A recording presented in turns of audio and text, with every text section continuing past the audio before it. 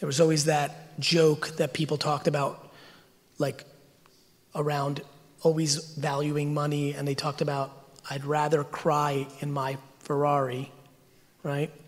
And that saying always pissed me off, right? This notion that, okay, you're crying, you're deeply unhappy, and the Ferrari versus a Toyota is supposed to be some sort of variable there. It's such insane bad talk. Everybody should aspire to be smiling in their Toyota. If you find out and understand yourself, and you put yourself in the best position, and you happen to have talent, and you put in a ridiculous amount of work, then you might be able to smile in your Ferrari. This is the Gary V Audio Experience. Thank you guys. Really excited to be here. So, a lot of things to talk about, and looking forward to the Q&A. So really the context of what I want to talk about tonight is entrepreneurship through the lens of parents and children. Obviously, you know, as I get to sit up here and look around the crowd, it's a lot of fun to see the mix of the audience going so high and low in age group, and it really speaks to a lot of things that are extremely near and dear to my heart.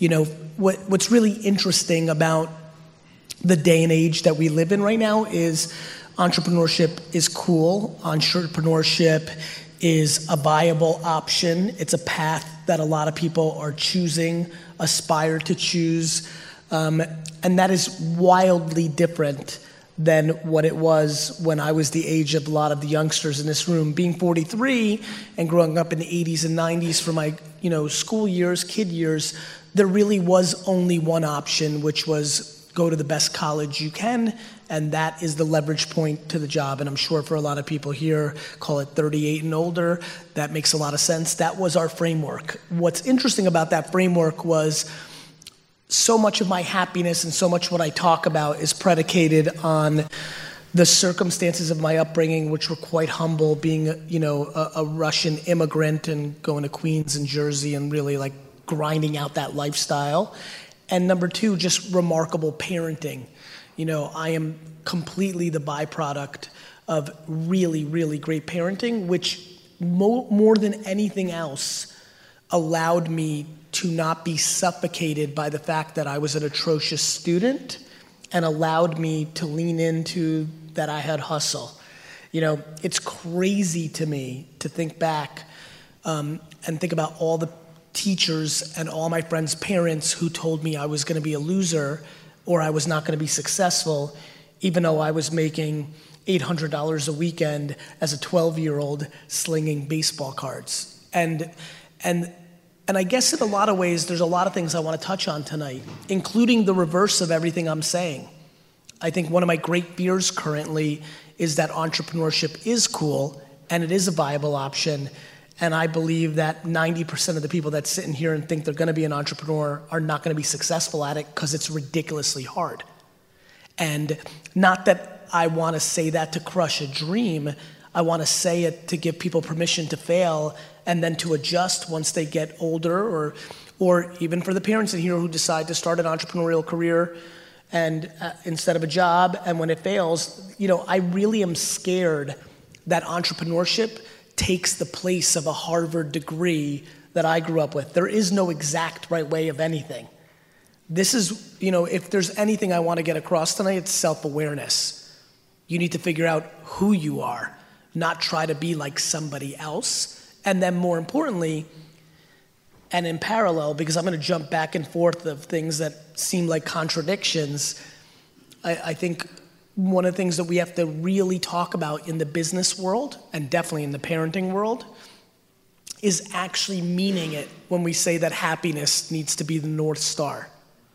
I'm outrageously sensitive to the current state of the human race, and definitely the context I understand, which is a lot of different cultures, but definitely the American culture. There is way too much unhappiness in our society, and it's predicated on a lot of different variables, but the biggest one is, or not the biggest one, but some of the things that dramatically stand out is overvaluing other people's opinions, being delusional. The amount of ambition coming out of people's mouth that does not match the work ethic that they're putting in is the funniest thing for me in society. The amount of people I don't think people understand what they're saying. It's very hard to be a millionaire. The top 1% earners in America, top 1%, starts at $430,000 a year. If you make $430,000 a year in America, you are in the 1% earners in our country, yet people throw around millionaire like that's just the beginning because I'm gonna be a billionaire. And so, what I want, this is fun for me, taking advantage of the context of this room, given kind of this beautiful setting and this amount of people in it. I tend to like this kind of environment much more than some of my bigger speeches and more than, let's say, 5 people. This is a very sweet spot for me. And so I'm excited about tonight. How are we doing Q&A? Are we gonna be running mics or are we gonna be setting up mics? Do we know from the back? Because I might even go to it a little bit earlier because I have a funny feeling a lot of you know where I'm gonna go with a lot of this stuff, and I wanna milk as much interaction as possible, and even seeing how you guys are collectively reacting, I will definitely be doing that. Are you gonna run mics? You've got the questions from the audience? Can I break the system a little bit and play? Great. All right, so I'll be taking questions. Okay.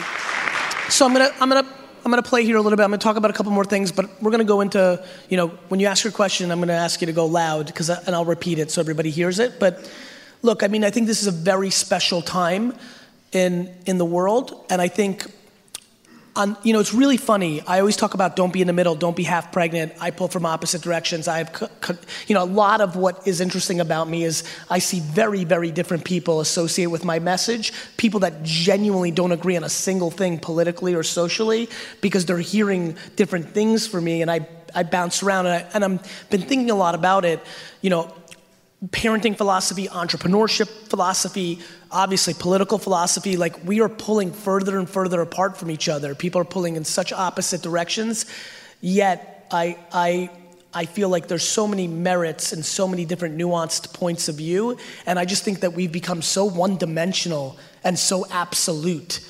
I think we have to start talking more about allowing people to change their mind. I think if we make changing your mind something that is put on a pedestal instead of demonized, I think that would really help us. I talked about recently, I think I tweeted and I looked at it very carefully of how it was interacted with, that changing your mind is the ultimate strength. It's funny, I was with my dad the other day. I would change my mind all the time. I change my mind all the time now. And it used to drive my dad crazy. My dad's super old school, and he kind of thinks like if you said something, then that's it for life. And I just remember that quite a bit growing up, building the business, the wine store that my dad had, and I helped build to a big level. And, he's like, 3 weeks ago, you said that we had to put liquor in the front. And I'm like, I changed my mind. I listened more to the customer.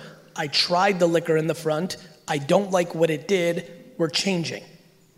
And I think a lot about that now with my content, which is why am I so comfortable with trying things. I posted a video yesterday that was upside down on Instagram. I don't know how many of you saw it. And then a couple days earlier, I made a video where I just said like this post like 58 times in a row. And I've been using this hashtag in the 2 posts that, always be testing. And it's really my way to give you a nod of giving you permission.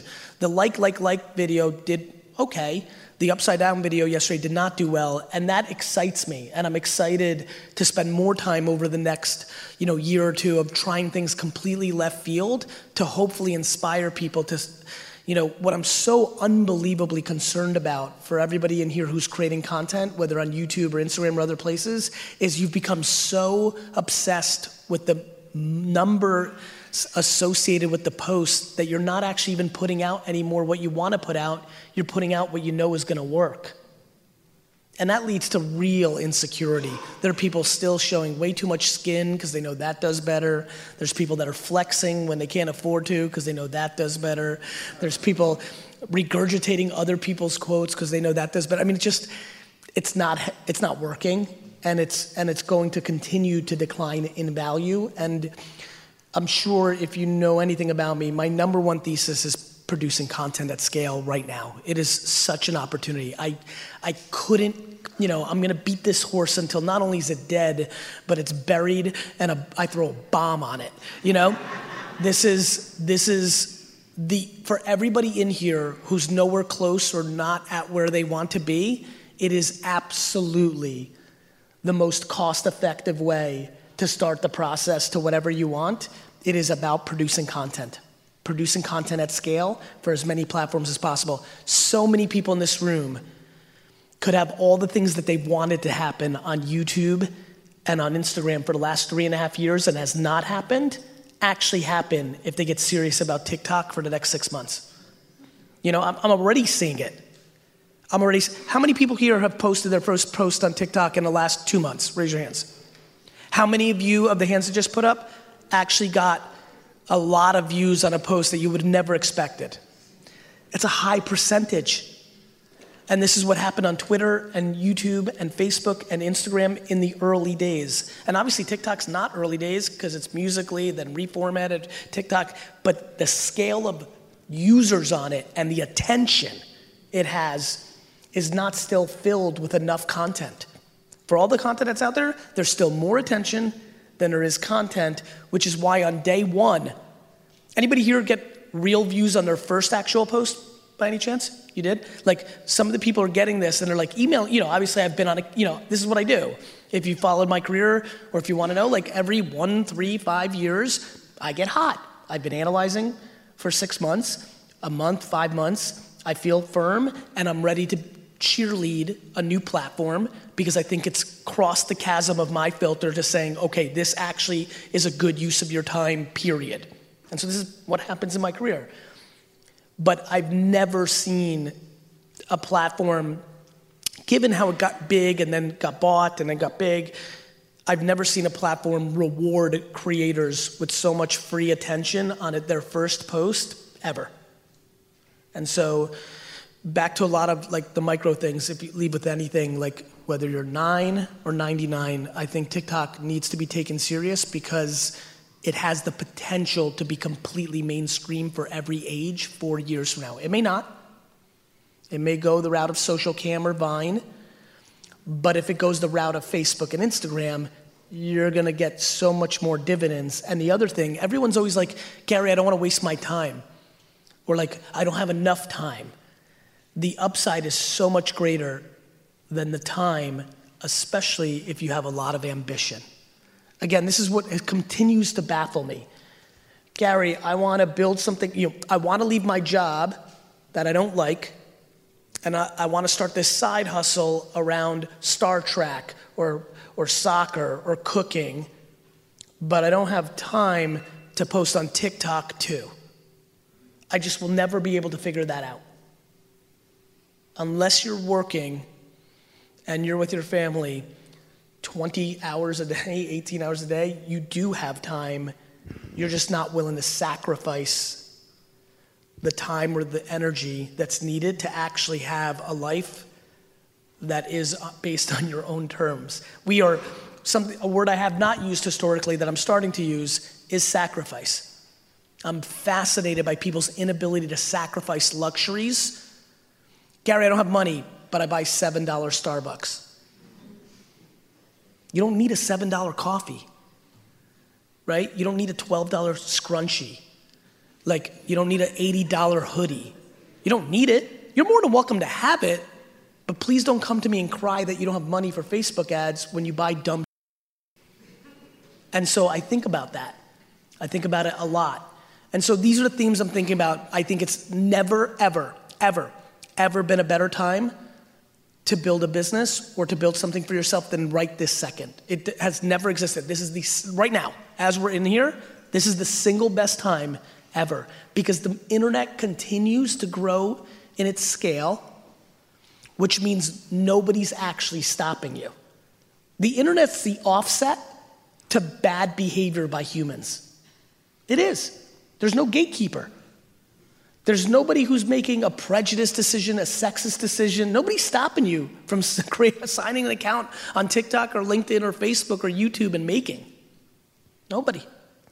It really is the great equalizer. I was having a conversation with somebody over the weekend at the football game, and they're like, man, it's crazy how many of these female rappers are popping. Meg Thee Stallion, Cardi, like everyone, like a lot of them are winning. Sweetie. I'm like, it's not confusing. The industry only allowed one woman to be on top 15 years ago when they had control. Now the internet has control. There's no confusion. This was always the way it should have been. And so, but, and I think we can all agree, but politically there's this understanding of suppression and things of that nature. People are confused. The internet isn't playing within the ecosystem that we live. They're not. And so to me, that's inspirational. That's amazing. It's crazy to me that we all have these at-bats. By the way, you may be confused. That's my story. The way I present myself, the way I roll, the education I had, the way I curse, the ideas I have, the establishment never believed in them. No internet, no me. Wall Street Journal wasn't going to be writing about me. And so I think that if you leave with anything tonight, that the second you actually truly start realizing that if you don't have the success you want, that's you. The second you actually genuinely stop blaming anything, and the second you start taking on 100 accountability, is the second you start getting happy. For real. What I'm really excited about, especially with such a young crowd, is thinking about the young entrepreneurs in here who I want to talk to. To me, the fact that you're even here, whether you wanted to be here or your parent dragged you out, is something I think a lot about. I think, I'm so grateful for entrepreneurship. One of the things about starting a YouTube channel and not having a lot of views, or trying to sell some slime and only selling zero, on your Shopify. One of the things that the kids in this room don't understand yet is that no and losing are their best friends. 100%. Unfortunately, and this is just the truth, kids in this room, you're growing up in a time where grown-ups want to stop you from feeling losses and pain more than ever, because truthfully, we've now lived through 70 years of prosperity, and our parents can actually spend time worrying about that stuff instead of putting food on the table. But not to get too heady here, for the kids in this room, the number one thing about starting a business or trying to build a profile is that you're going to lose a lot. A lot of people are going to leave comments that you stink, that you should stop, and you're not good. You're going to try to sell something and nobody's going to buy it. I think back to one story I never tell that I just got inspired to tell in this room, just remembered, was I actually sold stuff door to door a lot more as a kid than I remembered. I just thought about it the other day. I used to just find things in my house that might have not even been mine. And I used to just walk around Edison, New Jersey, ringing people's doorbells and asking them if they wanted to buy it. I was, do you want to buy this weird t-shirt or this pencil? And when you're selling ridiculous stuff that nobody wants, outside of the one person every 50 homes that just thought you were a cute kid and gave you $1, you just got a lot of no's. And one of the reasons I think so many people are struggling and are unhappy in their early 20s is we're coming into a place where people are hitting their 20s that were parented of a generation that tried to overprotect. And I think losing is awesome because you deserved it. It means somebody was better than you. And that's good for you to know because that's real life. That's how it's gonna be. And I think getting somebody to say no is awesome because that's real life. It doesn't mean you suck. It means what you tried to do right now didn't work. And I think that we have to have a much bigger conversation around that, and I'm happy a lot of you are listening to it right now because it's very real. Because I will tell you, kids, and parents for that matter, that I sit up here tonight extremely happy because I was losing so much and got so many no's as a kid. Because now that I'm a grown-up, it doesn't scare me. And unfortunately for a lot of grown-ups, it continues to scare them. They cared about what kids in high school thought about their dress. They cared about opinions, and they were overprotected, and it made them incapable. I really believe in the zoo animal thing. We go to the Central Park, Bronx Zoo right now and release those animals into their natural habitat, they're dead in 10 seconds. And I think we have to be very thoughtful for the parents in this room, especially who brought their kids tonight. You have to let them lose. No fake environments are destroying their actual confidence. It's true.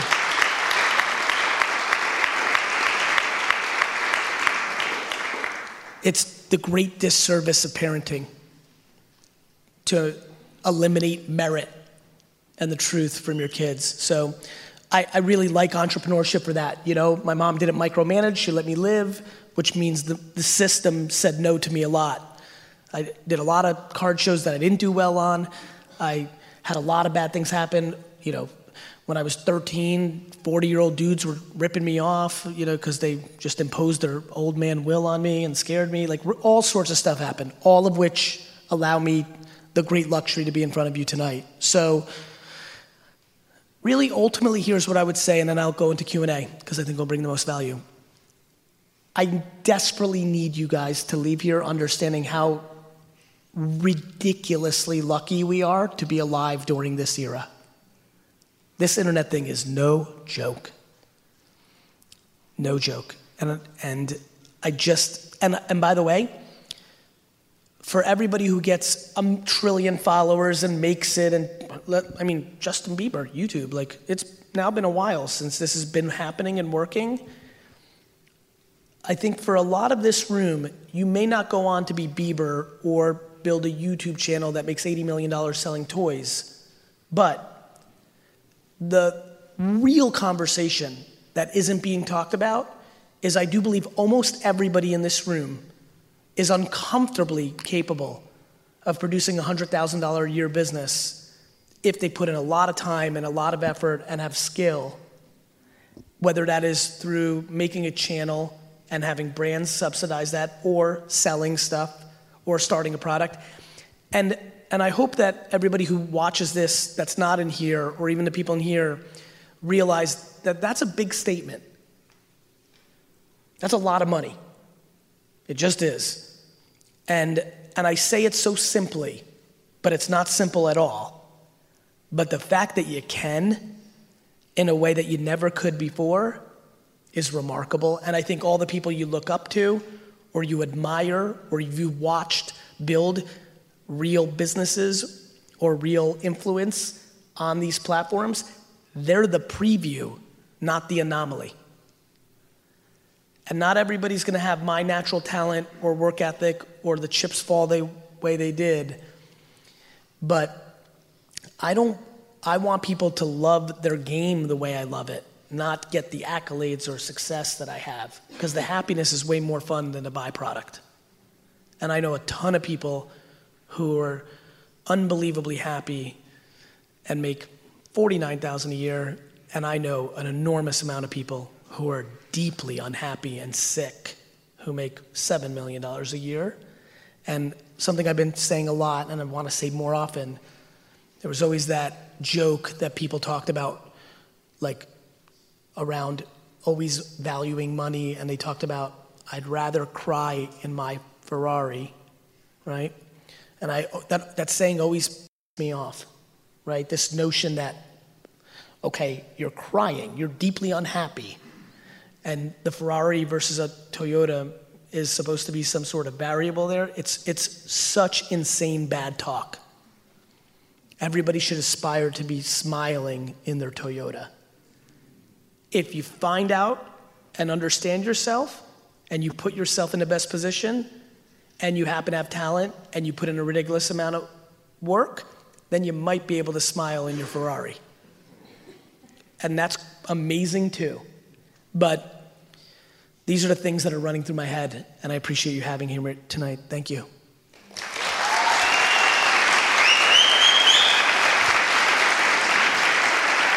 So let's do some Q&A.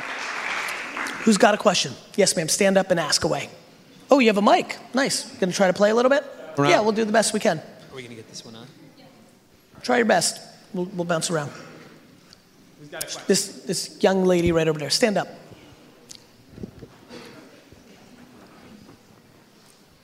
Hey, well, lucky number one. I love here. you too. What's your name?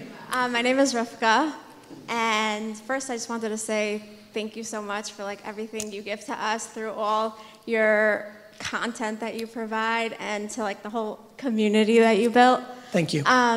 My question is, okay, so just a little background about me is that I have a jewelry business and I design and I sell on a website. Awesome. And I'm 23. Awesome. So I wanted to know how you separate your personal life, your business life, and your social life and everything that comes outside the business, and then separate it when it comes to once you're in the office, or even a step further, when one thing happens to your business, how do you get out of that mindset and move on to the next thing without being distracted and staying focused? Trying.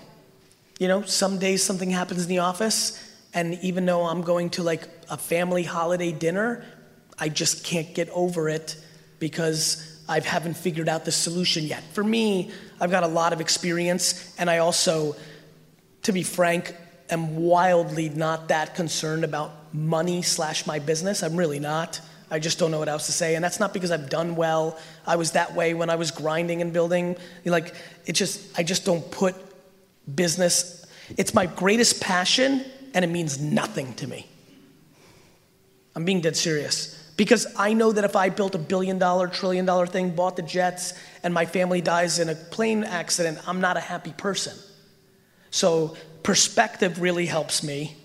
It's if everyone's alive, I'm good. I struggle with taking people's judgment, both cheers and boos, so that's good. So I'm just kind of cruising. But the answer I'm giving to you that I think will help you is not necessarily where I'm at 43 years old with 37 years of practice in my mind. It's where you're at. And to me, the answer is don't overjudge yourself if you can't. It's only one day. If you have something going on in a personal relationship that screwed up your day at work because you couldn't get going, that's okay. That's not only okay if you a day, it's okay if you waste a week. It's also okay if you waste a month. My biggest thing is, why are we overjudging ourselves? We're just all living out here. Mm-hmm. I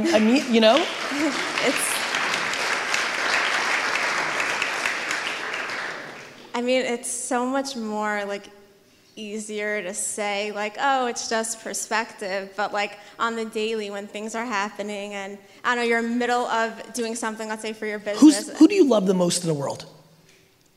My family. Good. Who in your family? Pick one.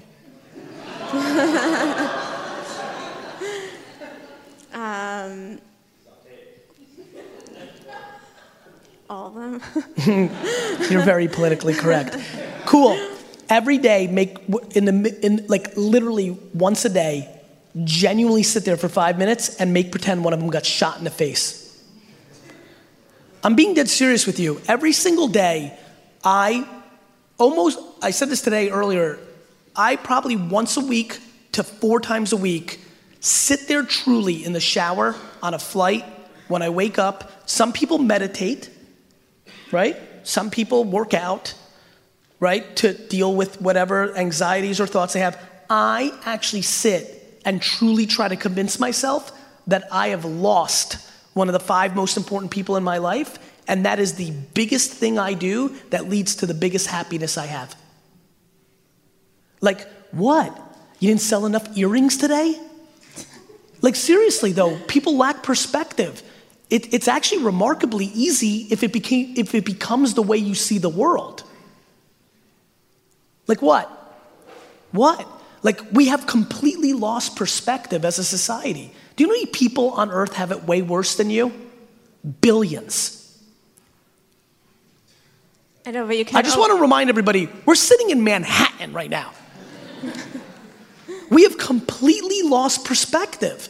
So it is easy for me because I've practiced that perspective because I grew up hearing the stories of my mom losing her mom at 5, my dad losing his dad at 15, them being in the Soviet Union.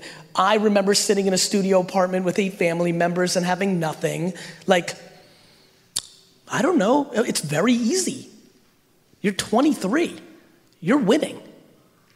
I know, I have your quote on my phone that says you could go hard for 10 years and do everything wrong and get up and still. It doesn't mean that you're not trying to do the best you can and what have you, but you have to quantify that emotion. You know? My biggest thing to you is you have to make sure that you eliminate judgment.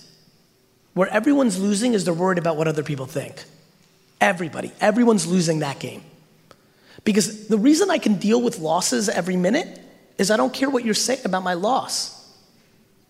I love this when athletes get to this level. The reason they're doing well is they don't care what ESPN said or what you said on Twitter. They're playing. You're in the seats.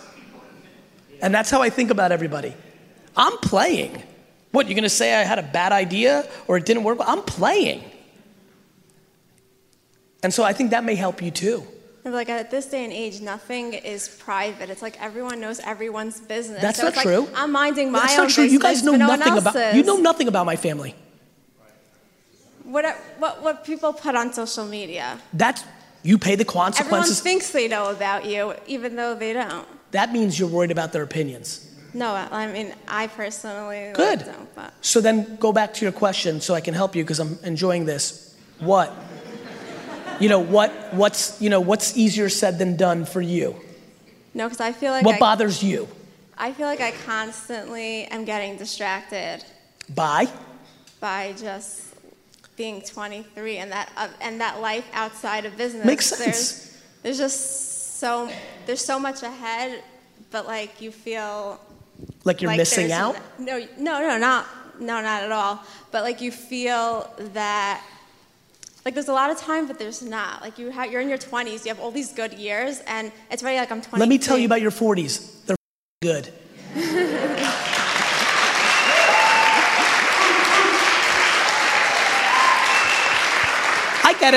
I get it, and you'll appreciate this, and I'm glad we did this. That's why I talk about patience. Yes.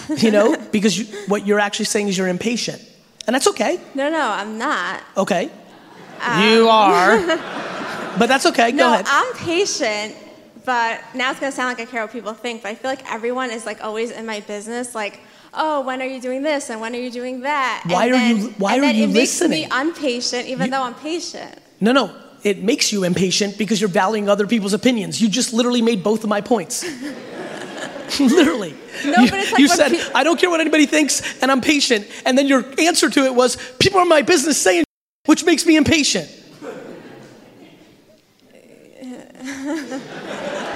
Let's move on. This feels like a Daily V coming to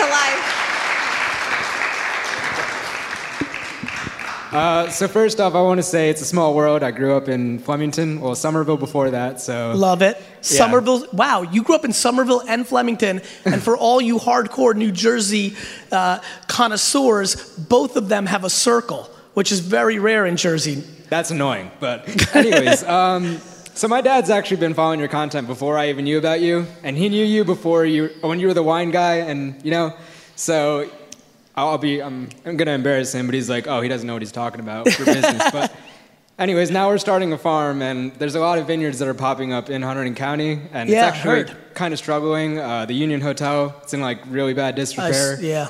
So I'm trying to see what I can do for the town, and I've stayed loyal. I actually got kicked out of high school for something I'm not going to talk about here. But I basically stuck up to the superintendent. I'm like, go ahead, kick me out. I'll go to North Hunterdon, and I'll still get my diploma. And you're going to have a bad name when I make something of myself. And I've auditioned for Shark Tank. I've met so many people. Like David Meltzer came out to one of our events. I do event coordination at Microsoft at the Times Square. And even before I started all of that, I came to your lobby and took a picture on Instagram. I'm like, all right, guys, I need this to blow up, so I was trying to meet you. And you're like, I'm sorry, I'm busy with family, but is this an emergency? I'm like, not really. But Thanks for telling the truth. Yeah, so even meeting David, it was just kind of crazy. I'm like, because he was talking, and my mind instantly went to you before he even mentioned you. And when I went to meet him after, I'm like, I'm sorry, I'm going to talk about Gary this whole time, but that's just like been such a huge inspiration for me. It's like, Thank you. I'm just saying my story more so because like I'm living proof that I actually was able to get somewhere. You know, starting out with a clothing line, watching Taylor's video of like 20-something-year-olds trying that, and you're like, what are you doing different? So that made me think even more, you know? What's really great about you saying making something is just how early you are in it. Mm-hmm. You know, a lot of my friends or people, they get frustrated with me when I talk about buying the jets, and they're like, when they ask me when, and I say things like 25 years, they're like so disappointed. And for me, it's like so remarkable. Mm-hmm. Like coming here with nothing and not even being able to own a jersey, to like, if I buy the Jets at 68 years old, that's an all-time accomplishment. People are so impatient, you know, to your point. Like, it's real. Like, to me, I'm so excited because you feel accomplished, and yet you literally are about to live 4 more full lives. Just the sheer amount of damage that can be done. Like, back, because I want to put this record in your mind, like, you're literally very likely, I know you could get hit by lightning, but it's very likely that you're going to live 4 more full lives of what you've already lived.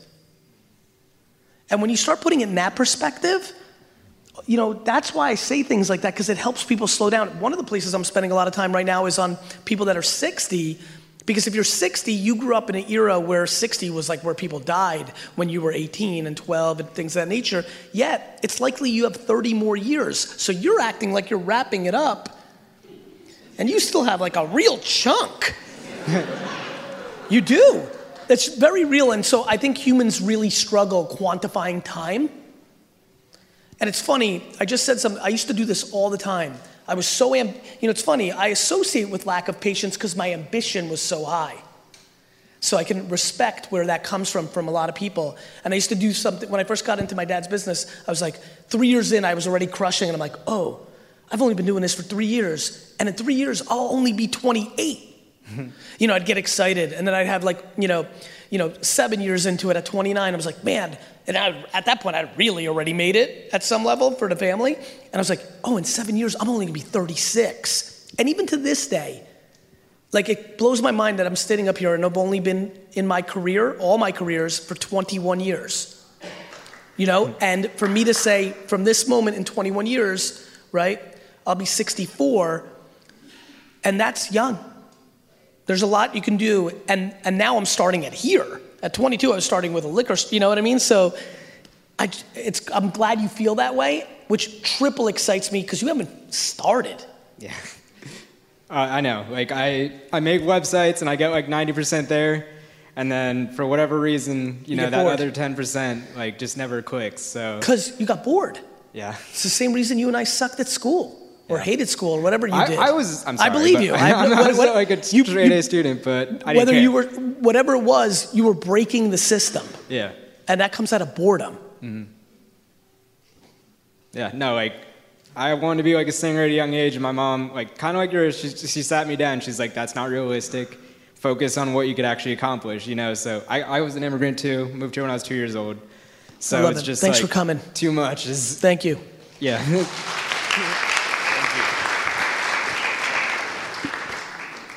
Hello, Gary. Hello. My name is Ross, and I've waited a long time to say hi to you. Thank you, Ross. I watched you for the last 8 to 10 years, and I now am a founder of an education company here in New York City and around the country. And my one question to you is, and that's not that I'm having problems getting sales, like schools all over, right here in New York City, all the boroughs, they have our program. It's called the Web Guys program. Okay. And we teach kids entrepreneurship, and we give them tools to create their own companies online, completely free of charge, in the public school system. Understood. My question to you, though, and it's been racking my brain, how would I use social media to target teachers and principals and staff of schools? Not necessarily that I don't want to target kids. I got it. You know? By creating content for them on LinkedIn and then running ads against people that hold those jobs. That's a good idea. Thank you. And also, how would you frame, and this is a problem I don't struggle with, like, all the time, but I teach kids every single day, and I have a staff of 15 to 18 people that also I hire as teachers. How would you frame entrepreneurship to 13 to 15-year-olds in a classroom setting? What would be the best? What do you think? You know, I think it's interesting. The things that are running through my mind is, number one, making them realize that entrepreneurship is more like sports. So that would be something I would tell kids. I'm like, hey, kids, we're going to talk about this, but I want you to know this is like sports, meaning I could sit here for the next hour and teach you how to play basketball.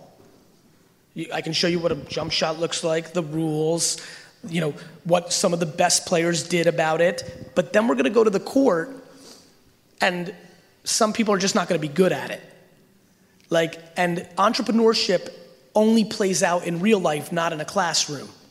So I want to, that would be the first place I would start, because there's nothing about the rest of school that maps to the reality of entrepreneurship, right? Yeah. So that would be one. The other things I would talk about, you know, probably I would start talking about the loneliness of it now, because I think that's something that we don't and didn't talk about a long time, that a lot of people are struggling with. What really sucks about being an entrepreneur is when you lose, you can't blame someone else. It's really fun to work at a company, because when you stink, you blame the boss. When your company fails, it's your fault. And so accountability, I would talk a lot about accountability and not being able to hide. And, you know, I would talk about a lot of mindset stuff. And then I would put them in the field and let them sell lemonade. Well, we have them create like little apps and companies within the classroom, so then they have to market it to the rest of the school. Yeah, I mean, I love that. But I think, as you know, that's a little contained environment, right. And it's great. But I would interject some of the bigger truths for the ones that go on to actually do it. Awesome. And is it a possibility I can take a photo with you at some Yeah, point? we'll do it at the end, Awesome. for sure. Thanks. Let's keep it going.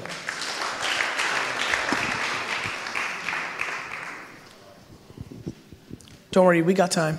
I see the emphatic hands. We'll get to you. I see you guys over there. So first off, I'm on the moon right now because I'm talking to you, and I'm literally like 10 feet away from you. Yes, I see you. So this is insane. So I'm actually, I don't know if you remember, but I was the kid that you kind of, roasted on Twitter. I remember. So I'm the Nick Anderson kid that was like, hey, can I intern for you this summer? And you were like, yeah, what did I say? I was like, oh yeah, what? You're like, when? And I was like, oh, this summer. Oh, what's, and then you said like, oh, what's D-Rock? I said, hit up D-Rock. Yeah, and then I was like, what's his email? And that's when I got excited. And that's when he said, when you want to intern for me and can't figure this out, frowny face. Yep. So, and that was probably one of the most important reality checks of my life. Nick, you know what's super interesting about this story? This is so amazing to me because, and I'm going to play here with you a little bit because this is really good, because I really admire you, because we continued the conversation later and then you emailed me, which is in my inbox. This is super fun for me too, because I'm so behind on email, but I'm flying to Miami tomorrow. I'm like, you know what, I need to catch up on email. And literally when I thought that today, I was like, okay, my book publisher's in there. This is literally what went through my mind a couple hours ago. This is so fun to meet you in person. I was like, okay, my book publisher reached out to me in my inbox. They want to give me a new big deal. I should probably find out what they're offering. And I was like, oh, that Nick Anderson kid is in my inbox because I told him to email me after we talked on text. Nick, there's an even more interesting part of this story. So I tweeted that out, as you know. Yeah. And I remember, because your name was Nick Anderson, I was like, you know what? I'm not going to black out the name. Sometimes I black out the name, but I'm like, that's such a generic name, like Nick Anderson, the three-point shooter for the Magic, and a bunch of other. There's a lot of Nick Andersons, so I'm like, I'm going to put that out. It actually got picked up in the advertising rags. Ad Age. Correct. Yep. Yeah, I didn't know about that until the call with Andy. And Ad Age took a really negative approach at the way I handled that, and were basically trying to tell me that I'm a bad person for doing that. And I understand. And now you are actually the human involved in it, and you thanked me behind the scenes, and now you're standing here and saying it's one of the best things that's ever happened to you. Right, because the ingenuity. You talked about the ingenuity of being able to find an email address. It's also a complete and actual real-life example of what I'm talking about in the first 10 minutes of this talk, which is Ad Age decided to take a snarky point of view on me and try to paint me as a bad guy, when what I was actually trying to do is bring you value. We live in a world right now where everybody wants everything over-coddled, and then it leads to kids being depressed because they're incapable.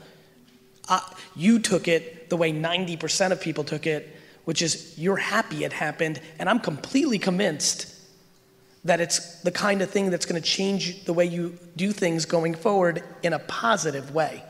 I meant what I said. I wasn't saying, there was no tone of like, you're a loser and you're an idiot. There was, my team's hardcore, we go hard, and if like you can't find D-Rock's email, this is probably something you want to like understand as a prerequisite. I do want to put it into context. Like I was on the moon when you replied to me. So I was like, oh my God. Like, oh my God, what's totally his email? get Like, oh, that. I was like, oh my God. And the good news is like, trust me, I'm not so overly worried about, that makes sense to me. If Randy the Macho Man Savage texted me in 1987, I would have lost my mind. Right. So I think, nonetheless, I just wanted to give the room context because it's crazy that this is happening when it's the living proof of what the first 15 minutes of this talk was about. So keep going. Right, so I just wanted to kind of touch on a little bit before, so I wanted to do a little bit of a plug. At my college, I go to Nichols College, and as a freshman, before that, I was impacted by cancer in my life. I had several people in my family, and my best friend's father passed away our freshman year of high school. So I went to Nichols College, and I actually joined one of his Relay for Life teams. This is by the American Cancer Society, and I came to Nichols, and I realized there wasn't an event there. So I decided, hey, you know what? I'm just going to start this from the ground up. I went door to door. I got over 200 signatures. So we did this thing too. You're going to love this one. So we did this thing called For a Buck. And don't mind the name. Be careful, there's a lot of kids in here. Marketing. We would vacuum people's rooms for $1. Love it. So I would go and say, and I want to get a GoPro or something on my chest for one of these days that I do it. I'd say, hi, would you like to participate in For a Buck? Mm-hmm. And oh my God, the people, it's just awesome. So what we would do is my roommate here, Brian McLaughlin, by the way, wink. Brian's Instagram so many times. Just so everybody knows what's happening here, Brian McLaughlin is also an agent at Vayner Sports, the same name, just not this one. Yeah, unfortunately, maybe one day. That's awesome. Right. So long story short, we set our goal for 10,000, and we actually had some people in administration that said, hey, you know what? You should lower the goal to 7,500. Yep. And we pretty much said, nope, not doing that. Hit 10,000 2 weeks before the event. We raised at 15. Hit that the day before the event. Raised over 16,500, and to date we've raised over $40,000 for the American Cancer Society. That's awesome.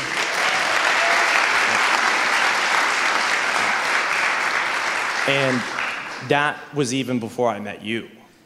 So now it's 400 million? Now it's literally all of the money. So all the monies. Right, yeah. So and I also, apologize because I know there's a lot of people who want to get to it. No, I just want, is there a question? It's okay if there isn't. Yeah, well, I would, if you would like, if you have any sort of like time, because I know it's really maybe after we could kind of chop. I will definitely email you on this flight tomorrow, and we're gonna offer you an internship. That was a real conversation we had.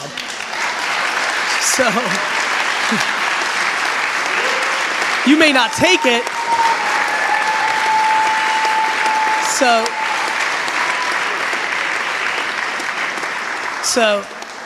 we'll have time this summer to talk. Thank you. You're welcome. You're welcome. Let's go to more. Yes, you stand up. I apologize, brother. Give me 1 second. I'm gonna bounce around. You'll be next. Go ahead. Yep, her. Yep. I'm pointing to you. Yes.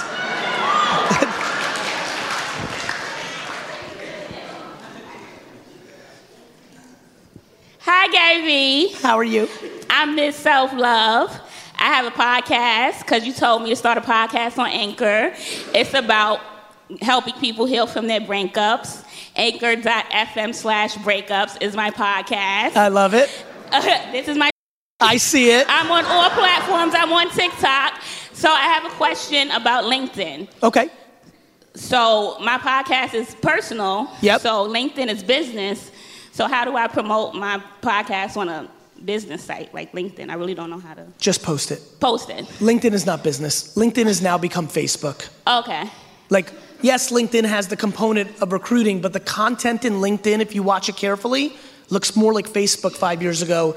There is more business content, but LinkedIn has completely crossed the chasm to be a general social network when it comes to posting on LinkedIn. And so you should just post it there. Thank you, Gary. You're welcome. I listen to your podcast every day. I can't wait to take a picture with you. Thank you. Thank you. Let's go. Before we go to that dude, I want to go to this kid because he was next. Hi. So I have a question about starting a business. I'm trying to start sneaker resale. I was wondering what the best way to get into it is. You're looking to start a what? Sneaker reselling business. So sneaker resale is super easy because, are you looking to build a platform or are you just trying to sell sneakers? So I think platform's hard, especially in the world of Go and StockX and eBay. Like everybody wants to build like the Uber, the StockX. To me, flipping is easy. It's grinding, it's hacking, it's figuring out the website culture, it's figuring out Instagram culture, it's figuring out staying in line for 4.5 hours.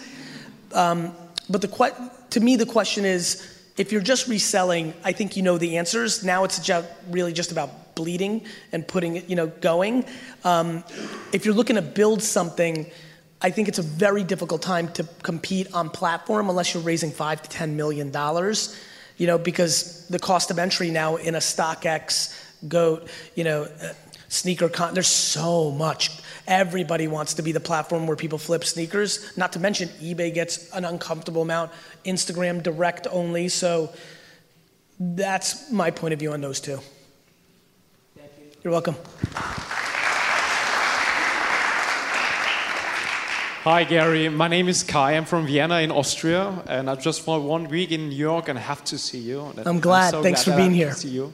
And my question is, I was wondering, have you ever been so highly positive, or when or what was the point in your life that you realized that positivity is the game? Yeah, I've always been very, very positive, and I do think it's a DNA trait that I share with my mom, and so yes, I think that comes natural to me. I think I'm starting to get to the point in my life where I'm also really fascinated about the advice I gave to the first question about why was I so scared about losing family as a kid? I've been thinking a lot lately about the only reoccurring nightmare I ever had in my life when I was 7 to 9 of this, I had it a lot, which was we would go back to Russia on a flight and the plane would go down, right? And I'm just really thinking a lot about it. I'm thinking about what made me so scared, why did I love my parents so much, like all those things, and what did that do to my perspective, and why did it put things in perspective? And I didn't realize being happy or positive as a kid was a business advantage, but I definitely believe that without optimism, you can't be an entrepreneur, right? It's like you have to believe, because it's super hard. So I do think optimism and positivity are incredible ingredients, but I think people have to be very careful because the other thing is I'm extremely practical and lack delusion. And being optimistic and positive leads to delusion for a lot of people. This is where self-awareness and accountability really matter. Just saying it isn't going to get it done. And so, yes, positivity is the absolute game, but so is practicality. Understood. Thank you. You got it.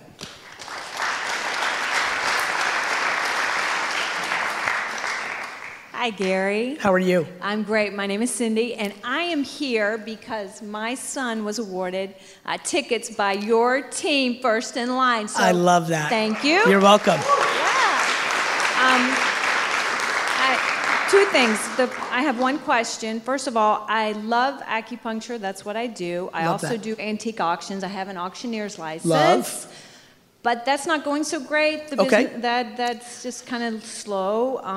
Not much with auctions. My side hustle, which I want to become my main hustle, is channeling psychic readings. Okay. And so what I'm trying to do is do Facebook Lives for free so I can give value. And I actually told a couple of people here about them. And so is there anything else I could do just to kind of, I wrote a book, but. I have an idea. I think you should do it for free in real life. Okay. Somewhere, and wherever it doesn't get you arrested, Yes. And I think you should film them. Okay. If people allow you to.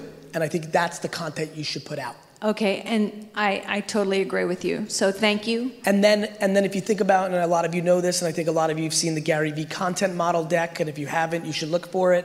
Once you film it, then you produce it contextual to LinkedIn. Then you take a clip and put on. You never know which piece of content really starts the process. But I think that would really work because then people can see it. Exactly. One more thing. Please. I also love gemstones, crystals, and whatnot. You need a tourmaline. What's a tourmaline? What it does is it looks like a piece of coal, but when you put it in your pocket, all the negative energy that goes to you, the stone pushes back against them. But I'm doing that naturally. Well, that'll help, Gary. That'll help. What's it called? A what?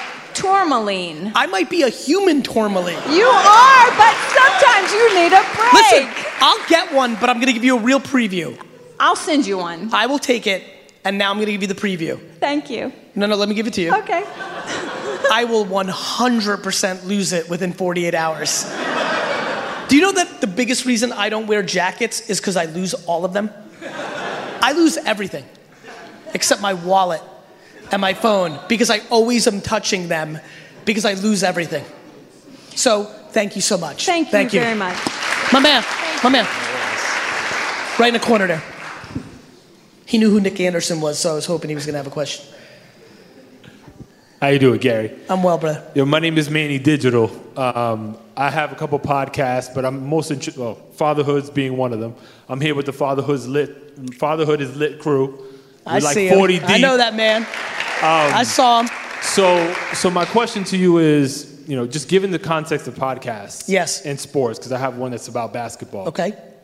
My conflict is being audio first. Yes. And not really finding a place for video just quite yet, just because it's so ominous to me to have to do the audio piece, use clips to push everywhere, and then take the same toll with video. I know it sounds like an excuse and it's lazy, but it's okay. That's not necessarily where I'm going. How would you approach it in order to scale and try to get the listenership up? It's just content and guests. So just keep doing what I'm doing. Yeah, but I think a couple things. Like, you'll love this. Like, it's like, ready? How do you become a better basketball player? You practice. You practice the reps. Right.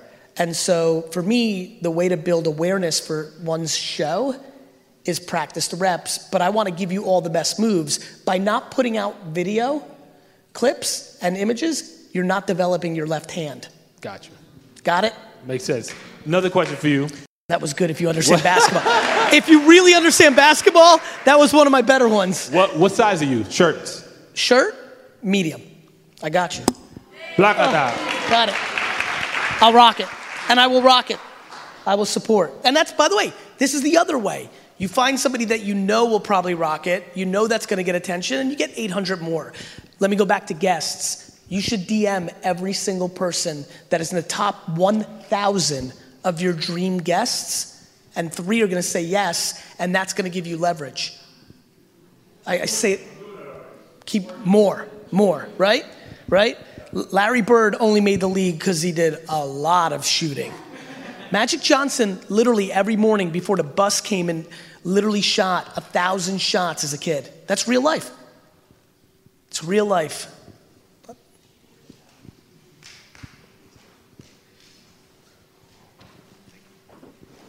What's up, Gary? How you doing? I'm James from Fatherhood is Lit. I know, baby. I know you for a long time. I know, man. I've been jabbing since we've been doing the Fat Startup, and I got my son with me over here. He's gonna be 13, and he's been living off of all the jabs, right? Where now he's getting all the fruits of my labor, but it's not the money; it's the perks. How do I teach him not to pimp himself out for the free stuff and actually get some money?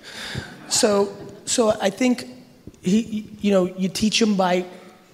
First of all, you still have an uncomfortable amount of time to ask, like, for the money.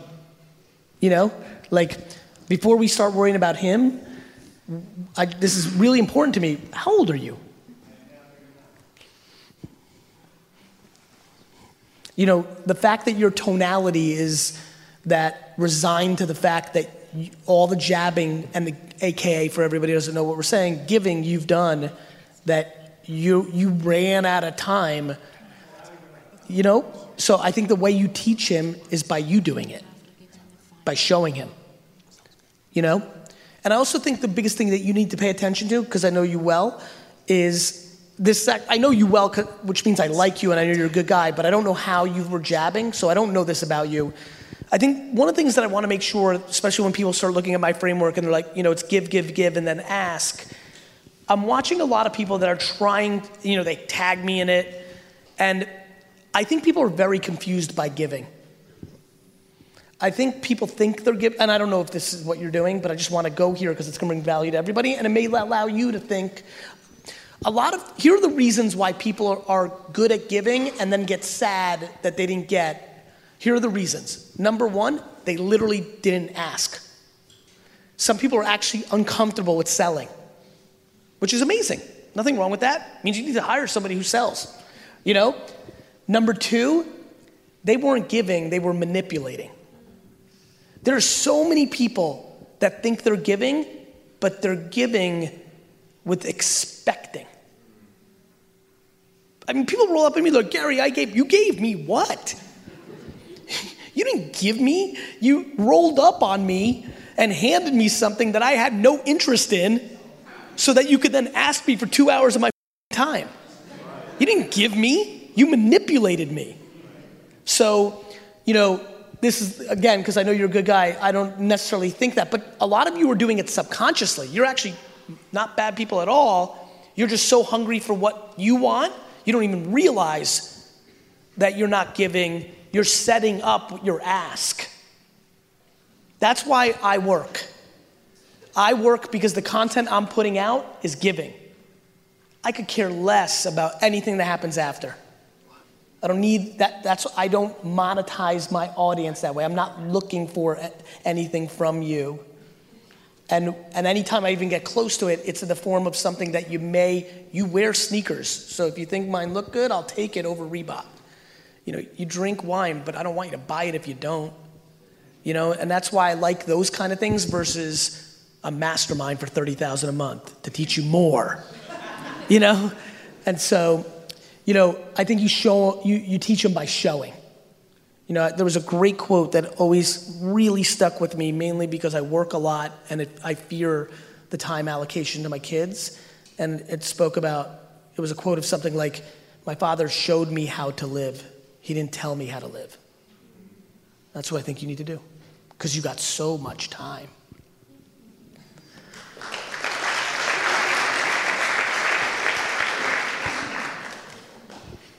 What's up, Gary? Luck here. How you doing, man? Really well. So I got my 3 boys here. I see them. Good-looking crew. So me and the missus, we have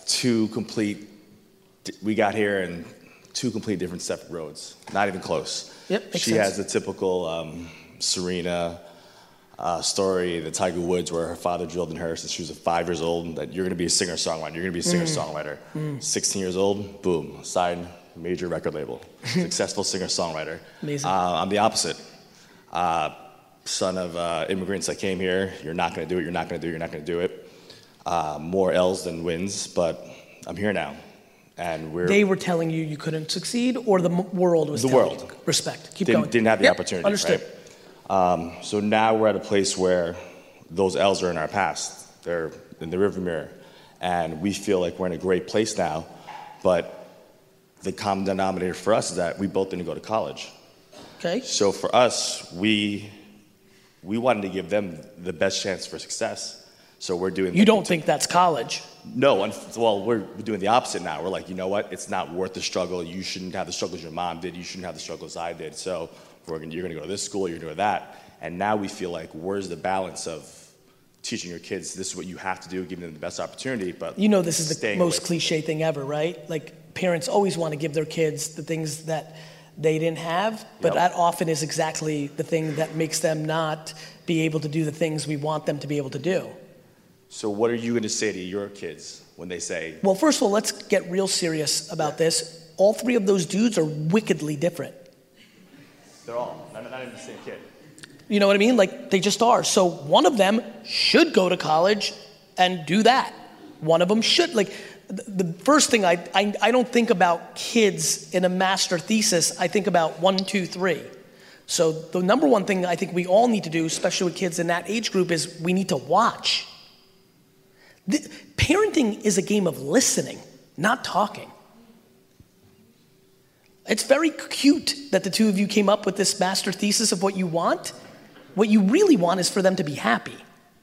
Facts. Right? Facts. And so I think you need to be thoughtful about that and watch it. Now, you ask kids that age what makes them happy. It's like candy and doing nothing. You know, you got a guide. But I think you shouldn't put entrepreneurship on a pedestal. You shouldn't put school on a pedestal. You should put your ears on a pedestal and really watch and listen to them. The number one, what am I going to do? I'm going to desperately try to put my 2 children in a position to love their process the way I love mine. And if that comes in the form of they look at daddy's success and they want to save the elks in Peru, you know, and go that route, then and they're passionate about that, I'm fired up. I'm not going to pay for their I'm being serious. You're not going to save the elks in Peru wearing a $50,000 watch. You're not going to have a fancy New York apartment. You decided to save the elks in Peru. Your fulfillment's coming in heart, not cash. What's going to be your biggest advice if they decide to follow in your footsteps, though? I apologize? What's going to be your number one advice, like your number one like pro tip if they want to say, Dad, I want to do what you want to do, what you do? I'm going to say, go. Mazel tov. You know, I mean, look, my kids, even from day one, are already in a better position because I plan on not giving them money, you know, but I plan on giving them an opportunity. And when I say that, I'm not going to be a hypocrite. My dad let me come into his business, but my dad didn't give me the business. I built my dad's business for him and left with nothing. Let's just, one more time, drill the story home for everybody who's looking for an excuse. I walked in my dad's business at 22, worked every day until I was 34, built it from 3 million to 60 million, and left with nothing. Started over. Why did VaynerMedia start in Buddy Media's conference room? Because I had no money. So that's what I'll do. You want to come and work at whatever the hell I'm doing at the time? Cool. You know, but I'm not going to undermine all the employees in there and just put you on because your last name's Vaynerchuk. You want to be in the music business? I'll call the number one person and let them work. And then when I'm talking to them, I'm like, listen, don't put my kid in a fake environment. If they're good, cool. If they need to be fired, better. I don't want my kids to make money. I want them to be happy.